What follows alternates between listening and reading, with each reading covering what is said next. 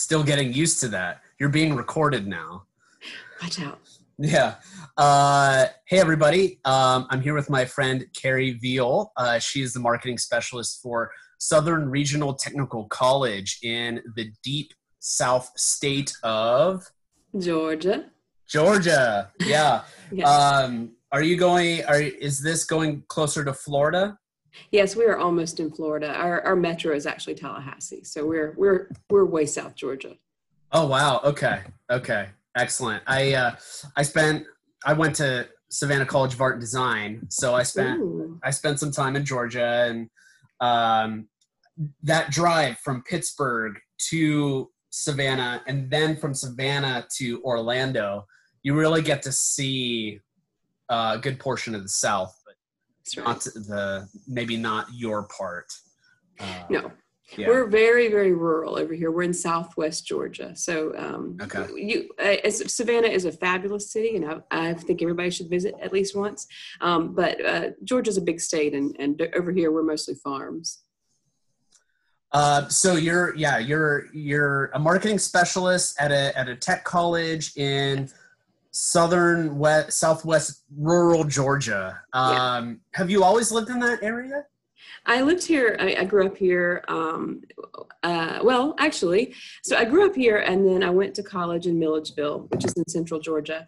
And then I met a boy, and then we moved to Germany. And so I dropped out of college a long time, way back in the 90s. I dropped out of college. Yeah. So we lived in Germany for a while, and then we lived in Virginia for a while. And then when he left the military, we came back here to Georgia. So I've been back in Georgia for quite a while. What was Germany like for you? I really was so ignorant about what Germany was going to be like. I really did expect horse-drawn carriages and Victorian era. No, yeah, I did, but it's a super modern country, and the truth is, I know this is going to be listened to by some students. I recommend staying in college, but I will say if you have to leave college, or if you're going to leave college, move to a foreign country, because the experience of moving to Germany in my early 20s is probably the most important thing that ever happened in my life.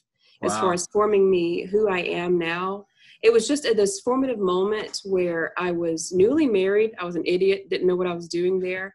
But I moved to a country that was could hardly be more different than my experience in South Georgia growing up, that it really just fired up my creativity. It fired up my curiosity. It made me start to be better at questioning things that I had always assumed. And so I didn't complete college for many, many years. In fact, I'm still in college now. But I do think that Germany was life-changing, literally life-changing. So yes, please stay in college, kids. But if you don't, go somewhere, go to Cambodia, go to somewhere. See, I never had that particular experience of studying abroad or living abroad. I've been to Canada, right? Hey. Continental. Hey. So I'm always interested in hearing how those experiences change creative professionals like you, and how that makes your work better or more informed or more worldly. I'm glad you had a good experience there. I want to say, I know you're a design guy, and when I went to Germany, it took me a little while to get used to the packaging in Europe, especially in the 90s. The packaging was so simple, so simple, so clean. And at first I thought it was boring, but then the more I was around it, the more I began feeling it's just so beautiful. It was just aesthetically pleasing. And the stores, I would go into these stores, and everything would just feel comfortable and calm. And the first time I came back to America, I had been living in Germany for almost a year. And walking into Walmart for the first time hurt. It really did. Just the packaging was so colorful and so bright and so busy. And so it made me think about everything, like literally everything about marketing. It changed the way I thought about it. And I still think about that. I look at packaging now and I'm just like, even in America, it's so bad. It's profound, the difference. You're actually referring to Swiss minimalism. Which is, trying to create as much impact as possible with as few elements as possible. So there's a lot of innovation and ingenuity in minimalism with respect to that. And some of the designers actually that I respond to, or mostly influential to me, are Germans. So, I mean, there were two schools of thought in Germany, Basel and Zurich, that, you know, each tried to define design minimalism. Yeah. And and what's interesting is that was like back in the day, right? So some of my design inspiration, like Joseph Mueller Brockman, that was the 40s through the 60s. But there's a contemporary designer named Stefan Sagmeister who does some pretty wild stuff. In fact, you should watch the documentary on it. It's pretty interesting, but nevertheless, I'm glad you have an appreciation for it. Absolutely. And we lived in Wiesbaden, but we had the great luck to have friends over in Weimar, Germany, which is the home of Bauhaus. Yeah. Bauhaus. Yeah. Simple, gorgeous structures. Hey. Yeah. Earthquake up there. Yeah. I'm drinking Sprite, so I'm all wired up now. It's the sugar. Yeah. Anyway, well, after Germany, I came back here, and I had not completed college. And for some reason, it didn't dawn on me to go back to college, but it did dawn on me that we needed money. And I had an appreciation for photography, and I had inherited, I had received in the mail a very, very early digital camera back in like 1998. And so in 2002, I just said, well, I'm going to be a photographer now with absolutely no training. And I just sort of I made a business card and I said, I'm a photographer now. And I opened a photography studio. And luckily, the internet already at that time had lots of great resources for photographers. And I got on some great forums, and I really did a lot of work to teach myself over the first couple of years. And I mean, I built a photography studio actually from the ground up, kind of against all odds here in South Georgia. I did a very kind of different style of photography than most of the white background picket fence kind of photography that most people around here were used to at the time. And it was kind of a remarkable time to grow as an artist. I had almost no parameters because I didn't have a boss, and my only bosses were all of my clients. And as long as I was producing work they liked, then it was really well received. And I'm saying this because I got to a point where I had to quit photography, and quitting photography kind of changed my entire profession. That's how I got to where I am now. I quit photography because of the changes in the industry. If you have any of your listeners that are photographers, if they've been around for more than 5 years, they've seen major changes in our industry. And things like basically 10 years ago, the iPhone started changing photography. Right. It started taking professional photography out of the hands of people who had $20,000 worth of equipment and putting it into the hands of people who had a $500 iPhone. And then there was also innovations in websites like Pinterest. I stopped having people come to me and wanting to, just have me capture their children or their wedding or their baby. And they instead wanted me to recreate the work of 20 other photographers they had seen on Pinterest. Mm-hmm. And that kind of, it turned photography into a commodity instead of a craft. Right. Yep. And I can relate to that completely. I'm sure it happens in design as well. Yeah, it's actually, it's especially apropos now because of the wide availability of applications that claim to do the work. So for example, there's AI applications out there that basically you type in a few words and then it pieces together a logo for you and essentially what it is, it's a database of different typesets and icons and shapes that have words associated with them. So if a half circle or a full circle rather is mapped as community and I type in community, then I'm going to get a circular logo. So it's relatively formulaic in that respect. Wow. So, for as innovative as that is, what it does take out is your point. It commoditizes it. It takes the craft out. And because there's no craft to it, it's soulless. Yes. There's no meaning. AI cannot do visual metaphor. And that's a lot of what branding, especially the type of branding that I do, is about. You have to understand people, their stories, their backgrounds to create an apt visual metaphor that makes sense, is personable, and they can get it instantly. But the other part is sites like Fiverr, where you could go there and get a logo for as cheap as humanly possible. So there are practitioners out there that use Fiverr, that are Fiverr artists, and they're selling their work at bottom of the barrel pricing that it ultimately waters down not only the economic value of the work that we do, that we were trained to do in college, but it also drops the quality. You're only gonna, let's say you come to me with a logo and you're like, well, I have $100, give me a logo. I'm not gonna put a lot of work into it because $100 is essentially 1 hour of my time, right? So the age-old adage, you get what you pay for, like that's very applicable to that. So I've seen a lot of challenges with that.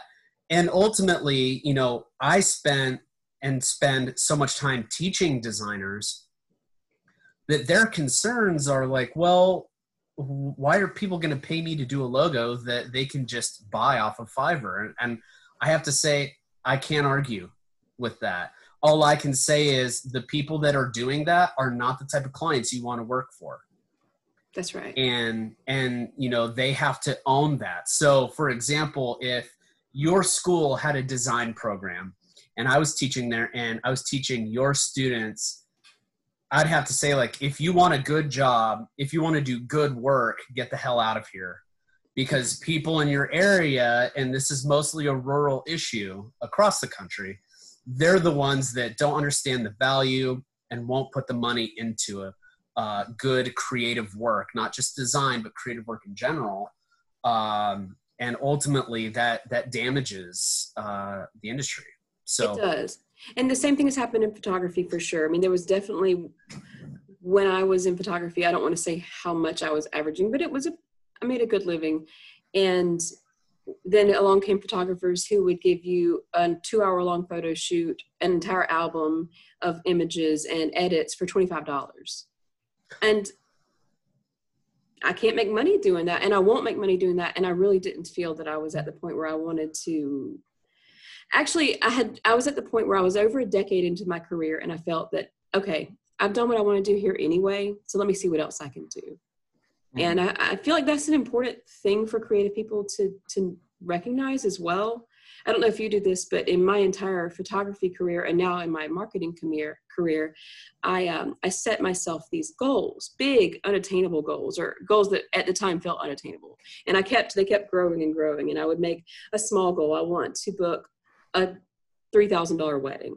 And right. Then I want to, whatever it was. Finally, my ultimate goal for photography was, and I said it on the first year that I was a photographer, I said, I want to hang a single print in our local hospital, which I know sounds small, but our hospital is probably the biggest, most important building in our county. And I just really wanted that.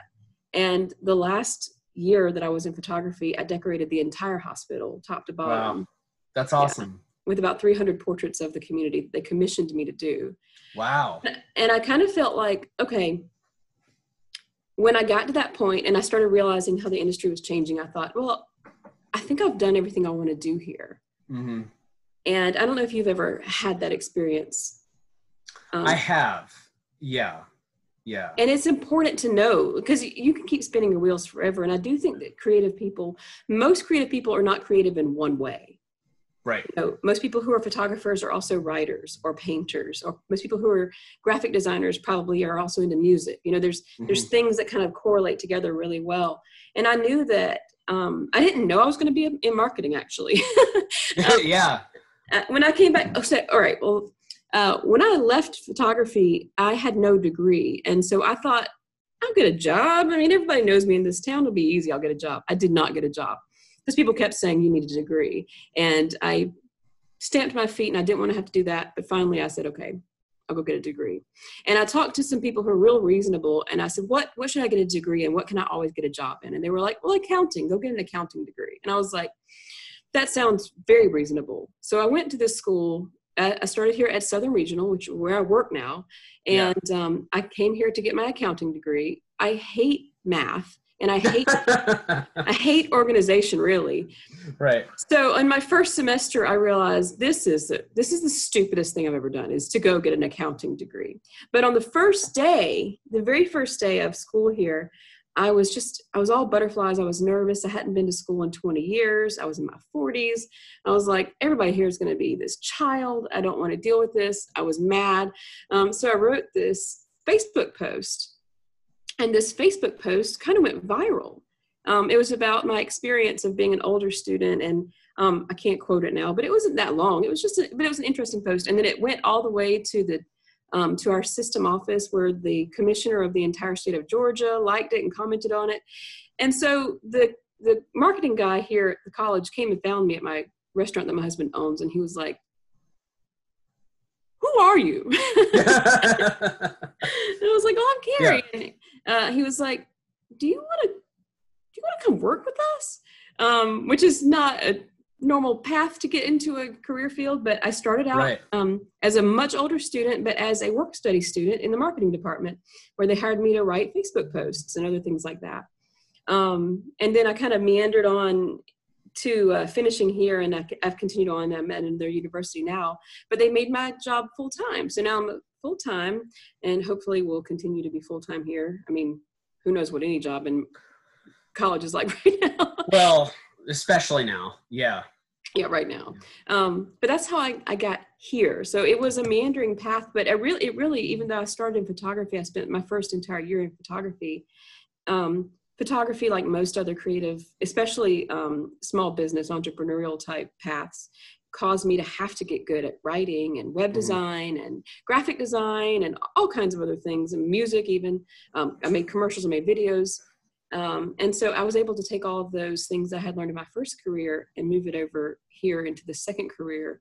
I am starting from scratch. I'm the lowman on the totem pole. I'm the oldest person in my department and the lowest paid. But that's okay. I mean, I understand where I am right now in my career. Right. And I think as a creator, sometimes you have to start all over. And I'm comfortable with it. I'm fine with it.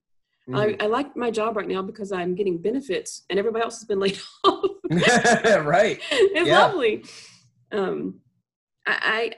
I always wonder about people who have to start over in creativity, and whether people are frightened about that. I was worried at first, but I mean, the more I've been into it.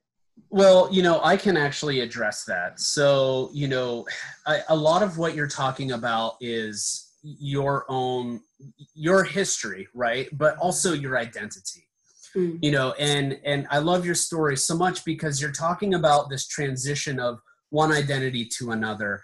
I'm a firm believer in that we all have this idealized self-concept of who we are, what we do, how others perceive us. I mean, that is pure ego talking. And I don't say ego in a negative context, like that's just what it is.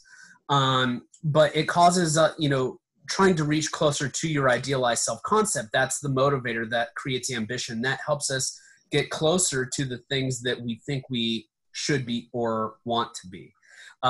Sometimes it's compulsory, sometimes it's strategic, and sometimes you just get lucky and fall into it, right?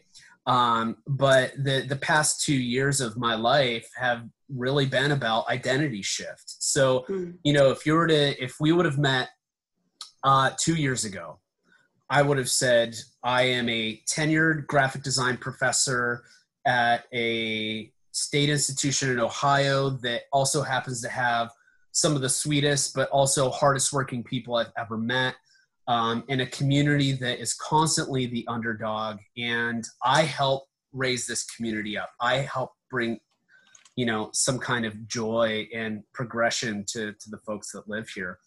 And then the bottom falls out.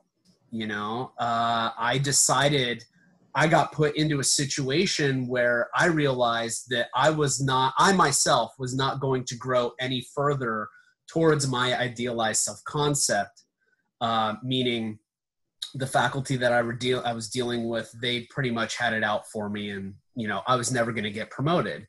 And it's like, why would anyone want to be in a position forever and not grow? So I left. I said, I have to quit teaching, which was world ending for me because I love it so much, and I believe I'm good at it, and I've had a lot of transformative impact on people. And I quit it, and it's like, what the hell do I do with myself now? And, fortunately I fell into a comparable and similar situation just at a new university. And now my identity has shifted. So now it's like, I'm not just this, I can be a teacher anywhere at any time and still get that same kind of value. But now I can also be this other thing. So, I basically run marketing for the undergraduate business college at Pitt. And I was concerned that like I wasn't necessarily going to do a good job at it or whatever. And come to find out, I'm doing really well and I'm thriving. Wait, now, why did you think you weren't going to do a good job? I'm interested. Oh, so, how do I put this? So teaching comes naturally. Mm-hmm. Interacting with people, being extroverted, that comes very natural to me. And in the position that I acquired at Pitt, I didn't know if I was going to have that opportunity to be myself. I didn't know if I was afraid that I was returning to the type of job I had before I started teaching, where I was sitting behind a desk all day in front of a computer, just minding my own and doing the work. And fortunately, the folks that hired me had the wherewithal and consideration to say like, well, he brought a whole bunch of new skills to the table. Let's let him run with it and shape and mold the position the way that he wants. And, fortunately that's really working out. But I was terrified that I'm this faculty guy, tenured professor coming to the staff level. And I didn't know if, some people would be like, oh, screw that guy, know it all, or it's actually helped reframe my perception on how faculty and staff relate to one another and truly perceive the other. At my former institution, there was a lot of like, well, the faculty don't even acknowledge the staff at all. Yeah. But now at Pitt, it's like everyone loves each other and gets along, and they understand how they each depend on each other. And it's been particularly refreshing. But, to that point, like, I think a lot of it had to do with the fact that like, wow, I'm in this period of transition, and I had all of this confidence and all of this prestige and accolades behind me, and I'm starting over. Yep. It was quite unnerving. So I think it's good for people to start over. I think you can get too big for your britches, as we say here in the South. And I think that it's humbling in a really positive way for you to have to like take stock. Mm-hmm. Okay, you're no longer that teacher, or I'm no longer that photographer. So right. Now what do I have? How can I be successful? How can I make my team be successful? Right. How can I be an important part of the growth of this college or whatever organization you're working for? So, I mean, it's easy to go into coasting mode when you get to a certain level of success. And right. I didn't set out to have a photography career that only lasted 13 years, but I'm glad it didn't. I mean, I can't imagine myself being 65 years old trying to still keep up with all the young kids, truly. I mean, sure. I think it's important, and you're younger than I am, but I think you have to take stock of, when do you need to move on out of basically the young folks game? Sure. Which is a scary thing to think of. Well, I may be younger than you, but I have been a designer for almost 25 years. Yes. Okay. So yes, you understand. Yeah. And yeah, I was recently reading about liquid or crystallized intelligence versus liquid intelligence, where, like the young guys, they may have like a sharper mind because, they're children. But we have, sure. You do. I mean, crystallized intelligence comes from experience and from trial and error and learning the tricks of the trade and making the tricks of the trade. So I do think that I don't want people to feel like moving on necessarily has to be a scary thing or a negative move. I do think that you move on, you take all of your lessons with you, and you start again, but you start again at the next level up, you know. And I'm so glad you said that, because, you know, there's a phrase that I often use, especially with my students, and I would say, like, you don't know what you don't know. So you have to figure out how to acquire what you need to know, right? Rather simplified way of saying it, but one of the things that I realized after, you know, I've accumulated all of this experience and all of this knowledge and skills, and it's just like I'm in a new situation and like, oh wow, I really don't know anything, you know? And so one of the things that I think helped ease my transition was I was able to bring in, I'll go on a limb, and I think this will sound egotistical, but I've had a really unique, and I think some of it's true, but nevertheless, I've had a really unique career. I've done a lot of things that people have not done. And being able to bring same with you, you know, like you bring those things to the table in a new type of occupation or industry, and you may be able to do some really innovative stuff very quickly. Yes. And that is kind of what is happening with me right now. Like I was able to bring my entrepreneurship background to this role, and now I'm just firing on all cylinders, and it's great. People are saying yes. How are you coming up with these ideas? Partly because when you stay in the same role too long with the same group of people too long, your ideas all start to like meld into the same thing. And when you come in with fresh new ideas, it may not be that they're like necessarily groundbreaking. They're just something that the whole group hasn't gotten to that groupthink phase yet. Right. Yeah, exactly. Or they've thought of it, but they don't necessarily know how to manifest it. Yes. And or how we do things. Right. So, you know, fortunately, I think working by default, and it's not always the case, but in most cases by default, the university setting is approachable to new ideas. Yes, that's true. And I know some of our colleagues too.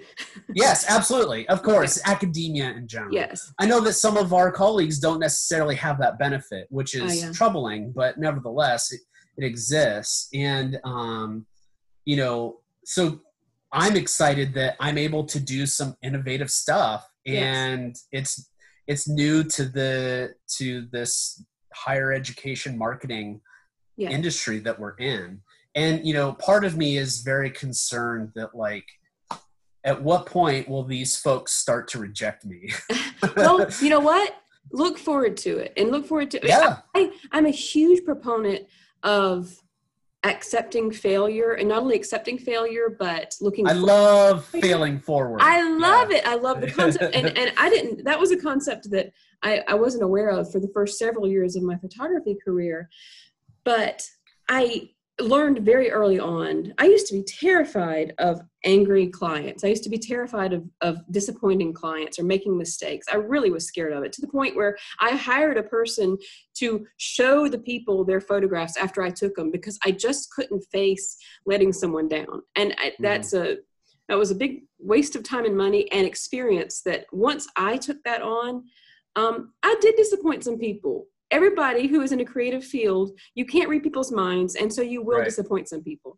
But every single time that I would have counted what my work did as a failure, what my work was as a failure, every time I failed, I learned light years more. And in photography, I got to a point where everything was automatic. Like, I didn't have to look at the camera to set any of the settings. Of course, I shot manual. I didn't have to look at the camera to change lenses. I didn't have to think about how to pose people.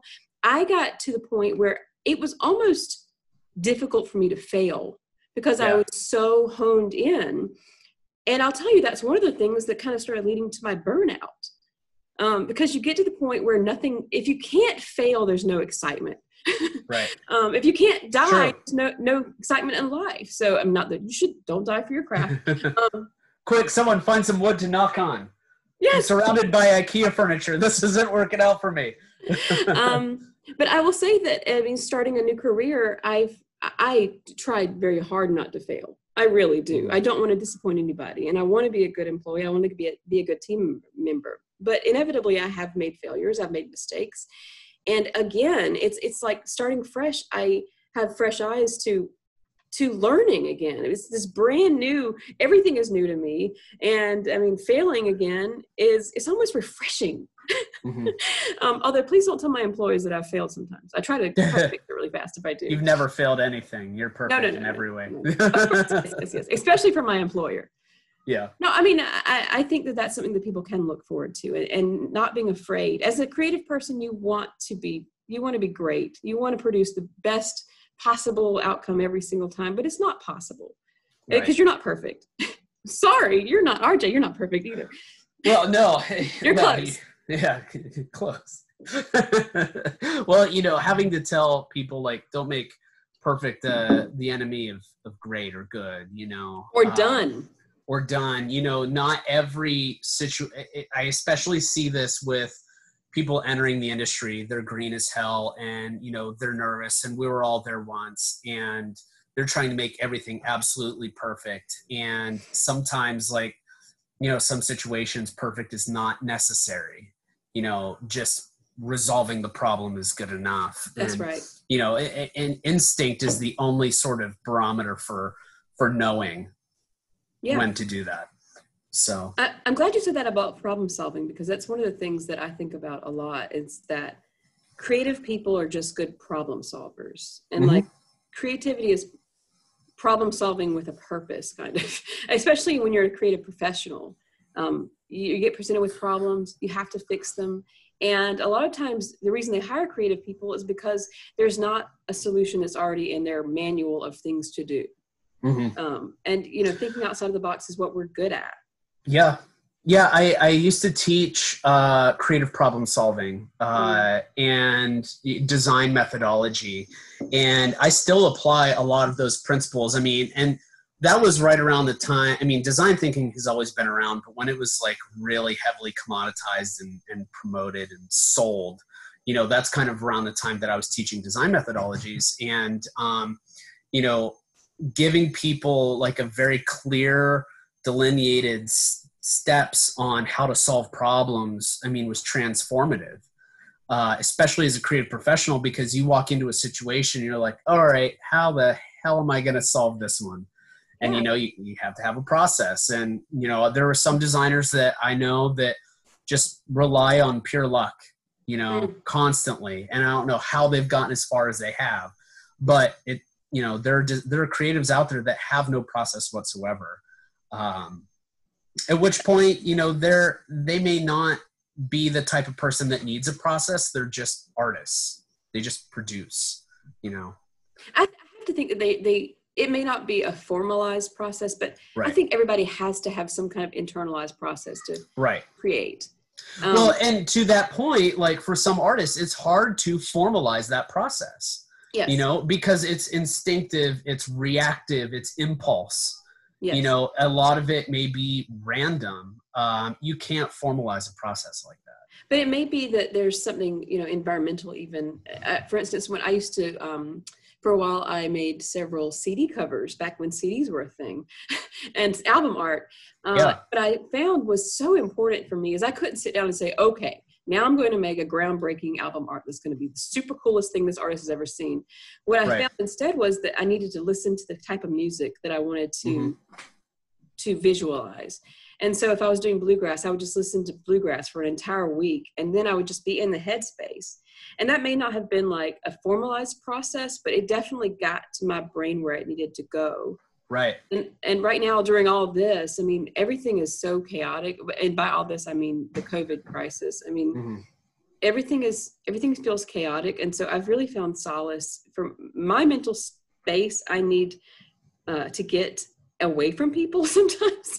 With a house full of people all the time, it's a little difficult. And so I'm lucky that we have a state park nearby. So I go for about a 2-hour walk every single morning. I'm so jealous. Oh, so jealous. It's been the only thing that's made me sane. It's also saved my creativity. Right. You're an extrovert. I'm an introvert. My creativity needs mental space, physical, mental space. But I know that that's part of my creative process, even though that may not be, the academic process of creativity, creative problem solving. I know for me, just getting out away from people and listening to birds is super important for me to solve those kinds of problems. Yeah, I am, it's kind of interesting. So I grew up in the Allegheny National Forest, and like right now I've been in the house for 2 months straight, and like nature's calling to me, right? It's like, I need to go back to the river. And what's funny is that because I'm so extroverted, I know that like, despite having this impulse to go back, I know that if I do, as soon as I get there, I will be completely unsatisfied by the whole experience, because I would likely be experiencing it alone. Really? So, yeah. Yeah. So it's a weird ball of irony. That is a weird ball of irony. Yeah. Yeah. I'll figure it out. Yes. Please do. I mean, do you find that you need, how do you create creative headspace? Do you need space, physical space, or do you need people around you to create? I'm good in either way. Okay. I've found the things that motivate me the most. So I think in systems and frameworks. So, one of the things, so a long time ago, I showed you that backstory project, right? Yes. Which is doing really well for us. And, yay. I wasn't able to create that until I knew the system that I was working with at Pitt. And then also taking in my previous experiences as a teacher and understanding those systems. So it's like, once I found these two disparate elements had some level of compatibility, that's when things kind of hit. So my creative process generally comes, it could be in person or completely solitary, but it comes through analysis and understanding of systems. So, and also there's a very deep connection to emotional content, emotional connection, touch points and stuff like that.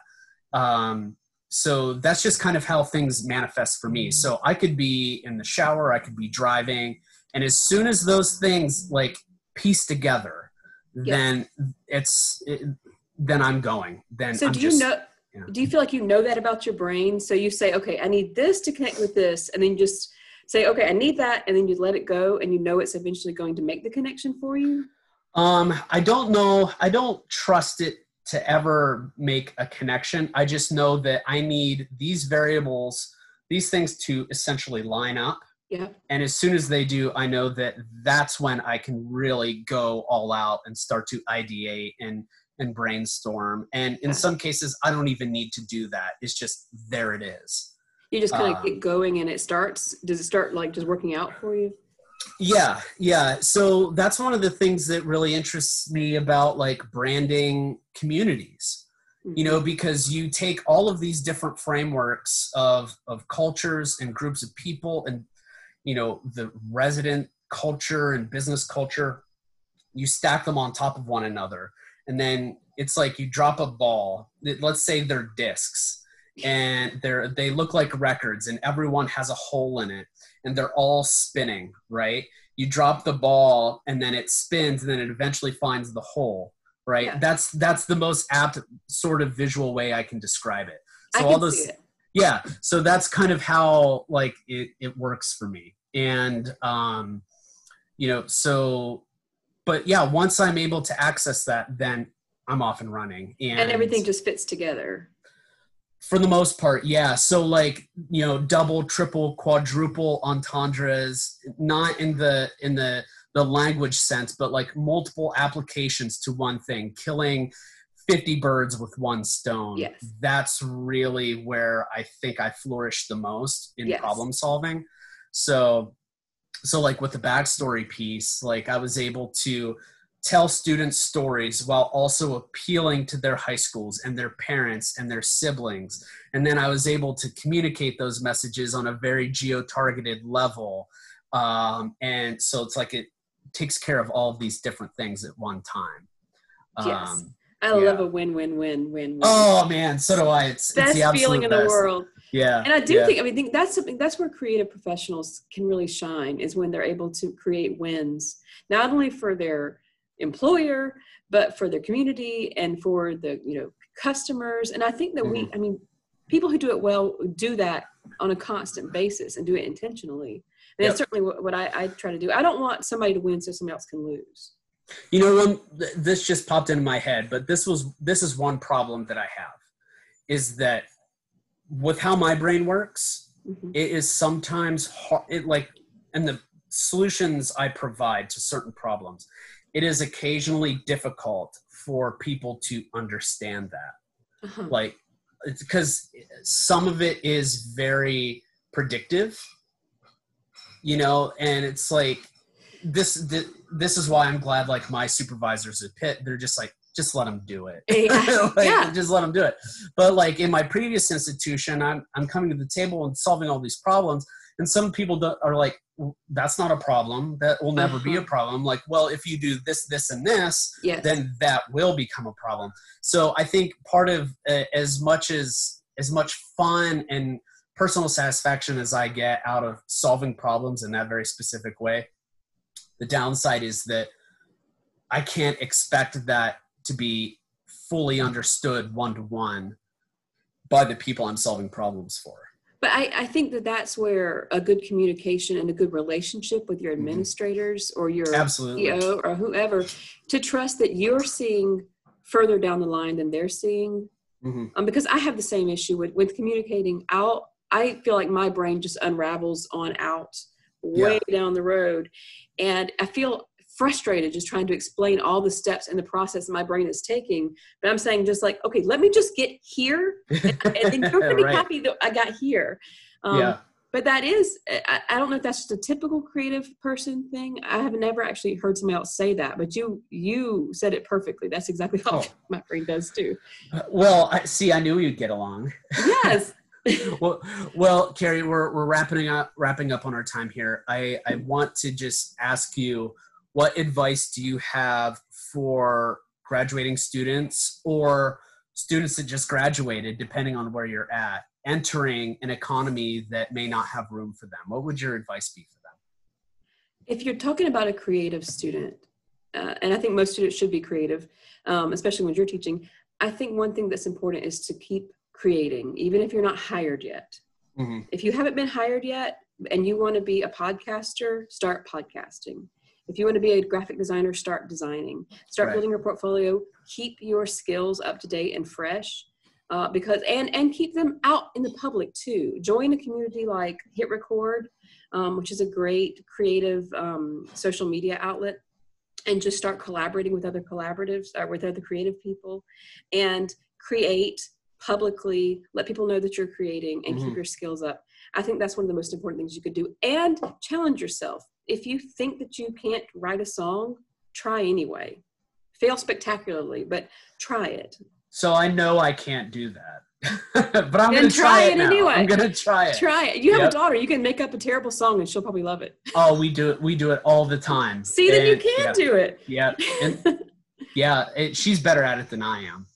No doubt. Perfect. You're raising a little ingenue. It's perfect. Yeah, hopefully. Yeah, she's very avant-garde. Very, So like, she says things, sings things, dances, and just things I've never heard of. It's peculiar, but it's also great.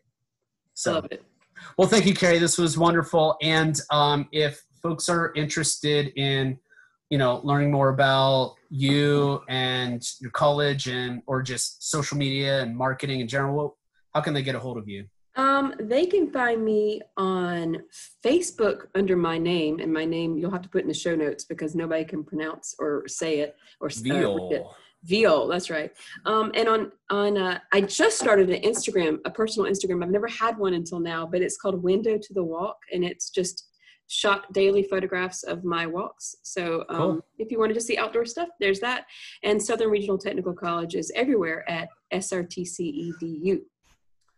Photo challenge for you. Let me know when you accomplish it. Excuse me. I need a photo of a walking stick. Okay, I'll get it for you. I don't know. They're down there, right? Oh, we have several in my house. Oh, really? Oh, wow. Okay. All right. Well, yeah, I need a photo of one of those to show Amelia, of course. Oh, well, of course. I'll be happy to. I'll send you several. All right. Cool. Thanks, Kay. This was great. Thank you, RJ.